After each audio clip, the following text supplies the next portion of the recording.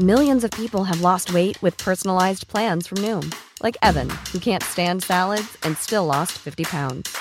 Salads generally for most people are the easy button, right? For me, that wasn't an option. I never really was a salad guy. That's just not who I am. But Noom worked for me. Get your personalized plan today at Noom.com. Real Noom user compensated to provide their story. In 4 weeks, the typical Noom user can expect to lose 1 to 2 pounds per week. Individual results may vary. Planning for your next trip?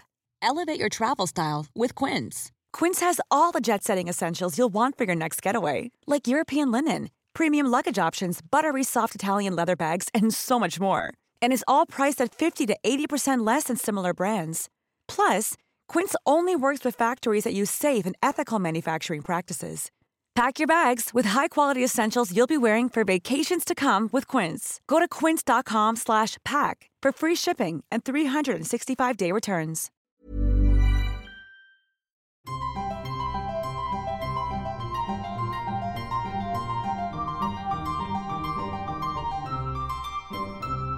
Welcome to Smarty Pants, the podcast of the American Scholar magazine. I'm your host, Stephanie Bastek.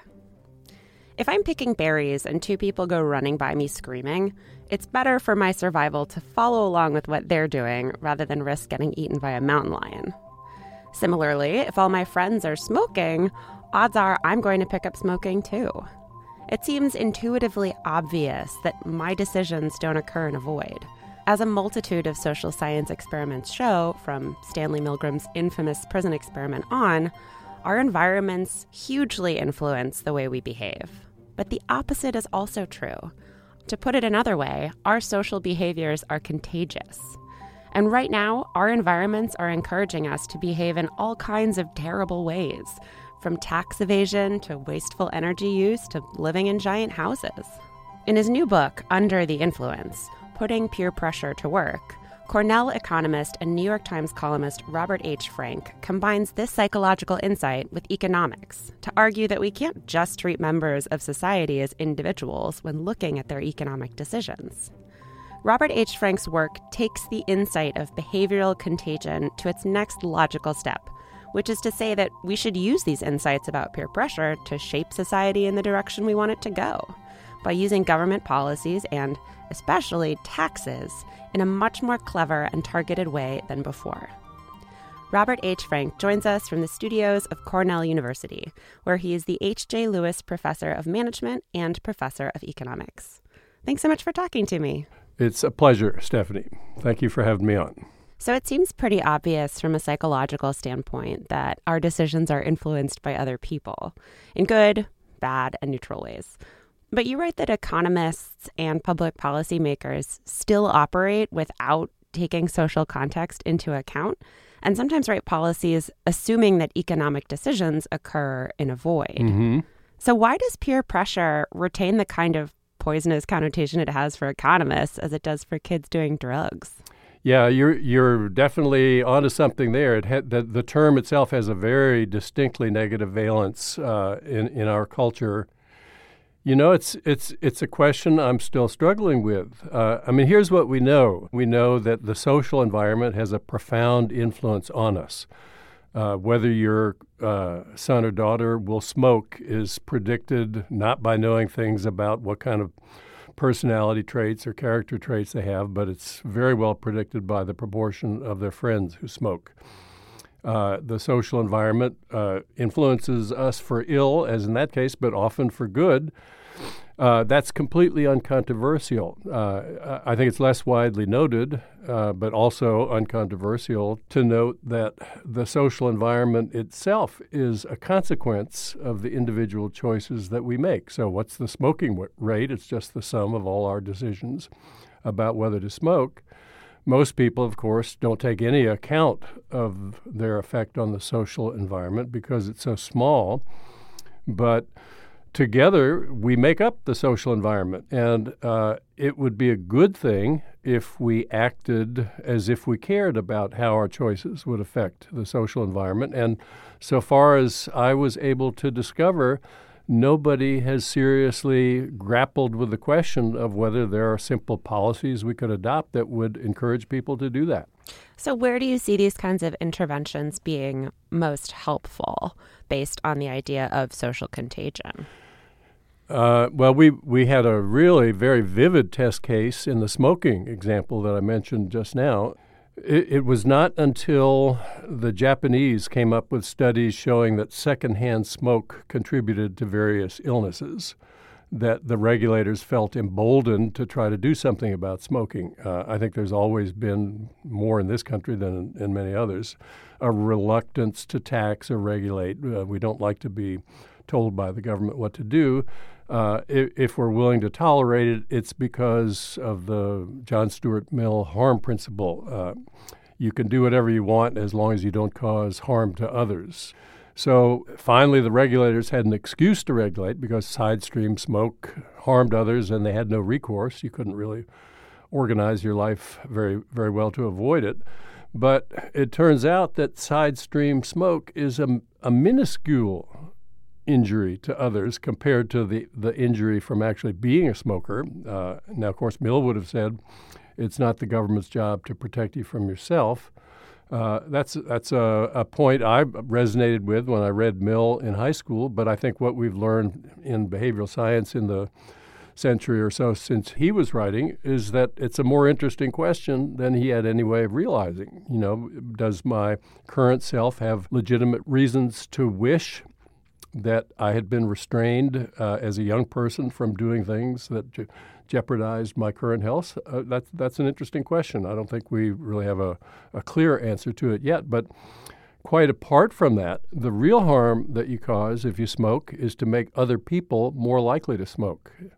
There, too, you could say, well, that's their problem to deal with. They don't have to follow your example. And I like the sentiment that motivates that response. But think about the parents who don't want their kids to grow up to be smokers. That's a legitimate aspiration on their part, surely. They do everything they can. Beyond a certain point, if they try harder to discourage their kids from smoking, they'll be more likely to smoke. And so what's absolutely certain is that if there are more smokers in their environment, they will be more likely to smoke, and many of them will smoke. And don't we want to count the injury suffered by those parents, the ones who tried everything they could to achieve a worthy goal but failed to do it? That's an injury. And then you have to weigh against that injury what would be the cost of actually making life better for those parents. I'm very happy that none of my 4 adult sons is a smoker, and the reason they're not a smoker is that we took those steps to reduce the smoking rate from above 60% when I was a teenager to now around 13 or 14%. Nobody out there says we shouldn't have done that. Oh, that was a bad change to have made. And there are lots and lots of steps like that we can take in other arenas. So we subsidize the installation of solar panels. That has a direct effect. People are more likely to install them if you do that. But then others see them do it, and that's one of the very most contagious things out there in the energy arena. People are much, much more likely to install a solar panel if they've seen a neighbor do so. So there are lots of steps like that we can take, and we ought to at least think about taking them. And so would you contend that including the idea of behavioral contagion expands the idea of what behaviors do harm? Oh, absolutely. We affect the social environment. The social environment affects us. Sometimes it affects us for ill, as in the smoking case. Sometimes it affects us for the better, as when it encourages us to install solar panels, for example. And we have an interest in it in both of those cases. It's only when the social environment has no effect on us would we have no interest in it. And then it becomes just a practical question. I think trying to decide these issues by slogans about freedom just is the wrong way to think about them. It's always a question of defining a right, cost resources, and what could you do with those same resources if you did define the right to smoke whenever and wherever you wanted to without any penalty for doing it. That kind of cost-benefit analysis seems really pertinent when it comes to climate change, which is kind of the ultimate present/future self, short/long-term benefit analysis that we're so bad at, as our likelihood to smoke and equal likelihood to regret smoking shows. So how do you see behavioral contagion being a useful concept with regards to climate change policy? You know, as an economist, I long shared the conventional wisdom in my profession that these voluntary steps people take to lower their carbon footprint were mainly a distraction, that unless we adopt a really stiff carbon tax, unless we make massive investments in decarbonizing our energy sources, we're not going to begin to solve the problem. I've, in the process of studying behavioral contagion, completely abandoned my skepticism about those individual steps. I mentioned solar panels. They're very contagious. The negative steps are contagious too. So people bought bigger cars starting in the 1980s, and then suddenly if you didn't have a 7,000-pound SUV, you were worried you were going to get crumpled by one driving your normal-sized car. So now more and more people have those cars. The end result of that is that everybody's at greater risk of injury and death in auto accidents than if everybody drove small cars. And in the process, we've befouled the air way more than we needed to. It would be quite easy to reverse the cascade that led to those massive sales of SUVs. If we taxed vehicles by weight, for example, many people would say to themselves, well, do I really need a vehicle of this size? I'll save the money by not having to pay that tax. I'll buy a smaller car. Then others would feel less at risk because of the big cars they were worried about being hit by. They'd buy smaller, and we'd see that cascade move in reverse. Those things happen only in part because we didn't put the right carbon price on the activities. They're happening because other people do them. And if we pushed back against those with tax policy and social messaging, I think we could get a lot more leverage than most people seem to realize. The direct effects are maybe small, but the first steps encourage others to take similar steps, and so there's a multiplier effect, often much, much larger than the initial effect. The other thing is that when you take those steps, that changes who you are. We don't come into the world pre-wired with identities and preferences. That's the standard economic assumption. We constantly construct and revise who we are.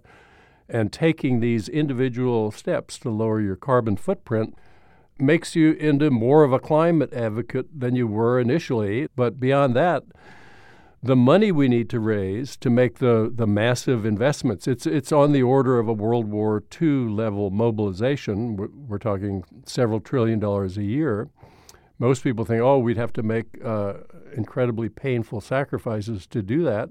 But in fact, the answer is we wouldn't. The behavioral contagion influence on our spending means that we spend our money in ways that are profoundly wasteful and would be easy to change.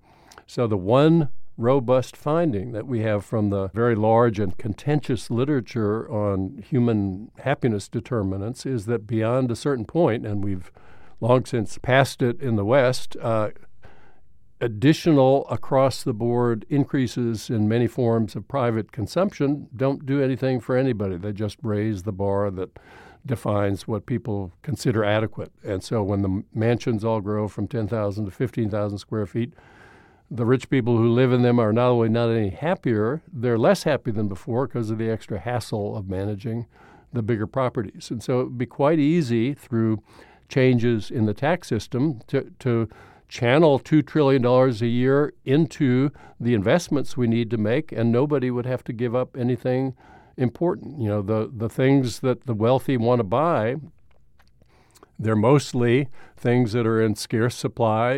Everybody wants them, a sweeping view of the city from your penthouse.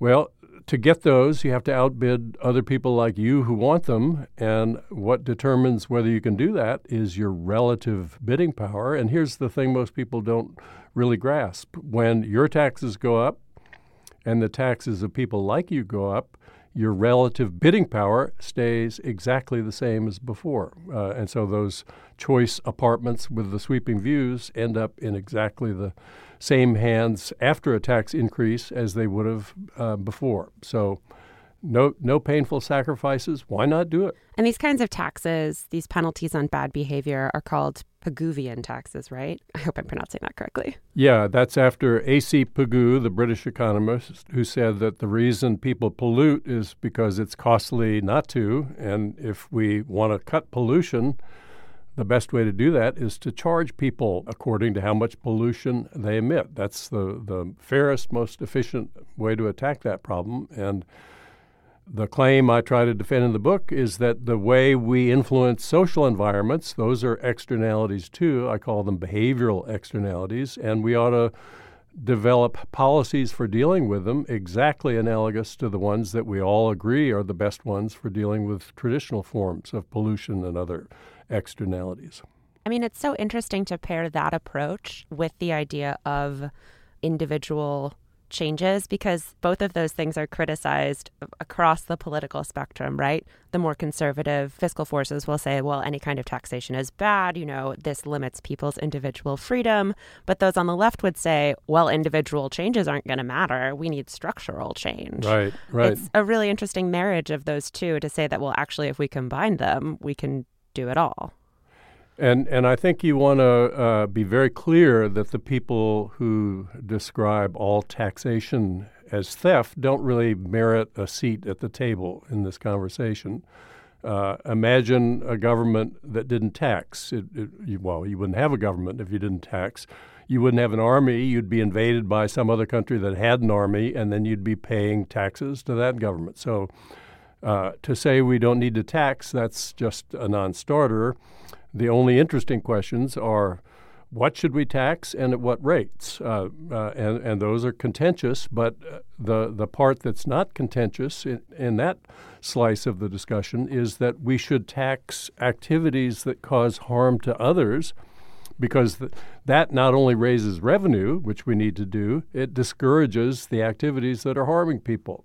So it's two birds with one stone, and every dollar you raise from a tax on a harmful activity is a dollar you can reduce the tax on a beneficial activity. We tax payrolls. Why should we be discouraging firms from hiring workers? That's a crazy thing to be doing. So what kind of examples would you offer up to skeptics of taxing negative behavior, that it does actually work and produce the kinds of results that we'd like to see in the climate crisis? Well, I think a good example is congestion pricing. This has been long decried by critics as imposing an unfair burden on low-income people. In fact, Stockholm adopted congestion pricing not long ago against very fierce opposition. It's been in effect for long enough now for it to be clear that virtually everybody thinks it's a good idea, even the motorists who are paying substantially larger shares of the congestion fees because they have no alternative but to drive during peak hours. If we taxed carbon, people complain, you're crazy if you propose doing that. People in other jurisdictions have tried it and they've been voted out of office. I think it's political malpractice of the highest order that the people who propose carbon taxes don't take the time necessary to explain to voters that a revenue-neutral carbon tax would leave 80 to 90% of all voters with more money in their pockets than before. Worldwide, the top 10% of the income distribution uses half of the total energy. It's not quite that skewed in the U.S., but it's skewed here too. Most of the revenue from a carbon tax would come from very high-income voters. They're the ones who would get most of the benefit from environmental cleanup, so I'm not going to play my violin worrying about them. Everyone else, if you give the revenue that people contribute to the carbon tax back to middle and low-income families in equal monthly checks, you'd have 80 or 90% of the people getting more money back each month than they'd paid in. And you wouldn't have to be a political genius to make that an attractive proposition to the voters. I can't understand why we haven't been doing that more forcefully. Yeah, I mean, I think underlying all of this is something that you've alluded to, which is the criticism that, of course, any kind of regulation of this kind on the free market would be interfering with its natural tendency to promote the common good in that, like, this is Adam Smith's invisible hand, right? That Yes. people acting in their own self-interest will naturally do things that will, in the end, work out for the common good. And you disagree. You know, Adam Smith's modern disciples think that he believed that all you had to do was turn selfish people loose in the marketplace, and that would automatically result in the greatest good for the greatest number. Smith did not believe that. Smith, if he were alive today, would be classified as a whiny liberal, probably. He saw many ways in which the market did not deliver results that were best for society. He was in favor of a broad swath of regulations. His insight was important. To him, it was interesting that when selfish people acted in their own interest, you often did get good results for society as a whole. And I think the fact that we're so much richer now than we were in Smith's day is exactly a consequence of his invisible hand idea stated in that more cautious way. But what we know from behavioral science is that there are just a whole spectrum of cases in which what it makes sense for you to do as an individual adds up to a whole that none of us likes. I think the simplest example maybe is the familiar stadium metaphor. Everybody stands up to get a better view. Nobody sees any better than if everybody had remained comfortably seated. You're not irrational to have stood. You don't regret having stood. If your alternative is to remain seated and not see at all. But in situations like that, you can't solve problems like that on your own. You need to act collectively. Government is not always the agent necessary to manage collective action, but it's often the most efficient one. So, I mean, within the realm of public policy and using government to sort of effectively shape policies that regulate the common good and individual behavior, what's the biggest insight you'd like people to pull from your work sort of marrying this psychological understanding with economic understanding? How do you want to see this executed in the realm of public policy? There's a term, it doesn't seem to be broadly familiar, but the venture capitalists use it. They call it a green field. It means a wide open field for new investment. So when the iPhone first came out, there were probably dozens of products or services that couldn't have existed before that, but which suddenly were possible when everybody had a smartphone. The notion that we could achieve our goals more effectively if we tried to structure social environments so that they worked with us rather than against us is a public policy green field. And I would just like nothing better than to see smart people start thinking about how to make the best use of it. Well, I mean, speaking of green fields, that segues nicely into one of the subjects that you talk quite a bit about in the book, which is the Green New Deal, which is a policy proposed that would introduce sweeping changes both in environmental regulation and in job creation and all of these things. And a lot of people, perhaps disingenuously or ingenuously, are concerned about what that would cost, how we'd fund it, how that would work, etc. Would you contend that the Green New Deal is also a kind of green field for policy? Yeah, I think critics of the Green New Deal, and you have to realize not all of them are cynical. Many of them are on the left. They think, it's just too ambitious. If we tackle inequality and the climate problem at once, then we'll just ensure failure in both domains. That's the criticism we hear from people on the left. In fact, if you take behavioral contagion into account fully, it becomes immediately clear that the policies you would need to adopt to battle inequality effectively are exactly congruent with the policies that you would need to adopt if you wanted to make a serious assault on warming. So mainly the problem is that the income distribution has grown completely top-heavy in the last 4 decades. All the income gains have gone to people at the top. The first step you would need to take if you want to do something about inequality is to push back against that movement with the tax structure. A wealth tax has been proposed, more progressive income taxes, or my favorite, a steeply progressive consumption tax, would make the big gap in purchasing power that has spawned these wasteful expenditure cascades a much less serious problem. It would at the same time provide the $2 trillion a year we need to mobilize the economy on a World War II scale to decarbonize. And so the irony in the face of these criticisms is that the Green New Deal actually describes policies in both domains that are just deeply synergistic. We're not going to succeed in either domain unless we adopt the policies necessary to attack the problems in both of them.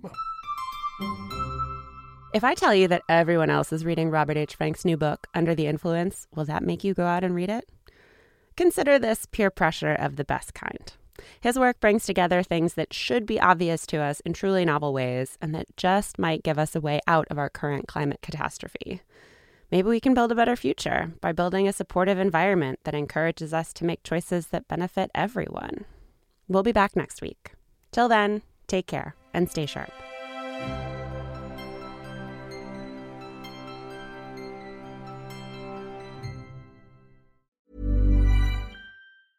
Even when we're on a budget, we still deserve nice things. Quince is a place to scoop up stunning high-end goods for 50 to 80% less than similar brands. They have buttery soft cashmere sweaters starting at $50, luxurious Italian leather bags, and so much more. Plus, Quince only works with factories that use safe, ethical, and responsible manufacturing. Get the high-end goods you'll love without the high price tag with Quince. Go to quince.com/style for free shipping and 365-day returns. When you need mealtime inspiration, it's worth shopping Kroger, where you'll find over 30,000 mouth-watering choices that excite your inner foodie. And no matter what tasty choice you make, you'll enjoy our everyday low prices, plus extra ways to save, like digital coupons worth over $600 each week. You can also save up to $1 off per gallon at the pump with fuel points. More savings and more inspiring flavors make shopping Kroger worth it every time. Kroger, fresh for everyone. Fuel restrictions apply.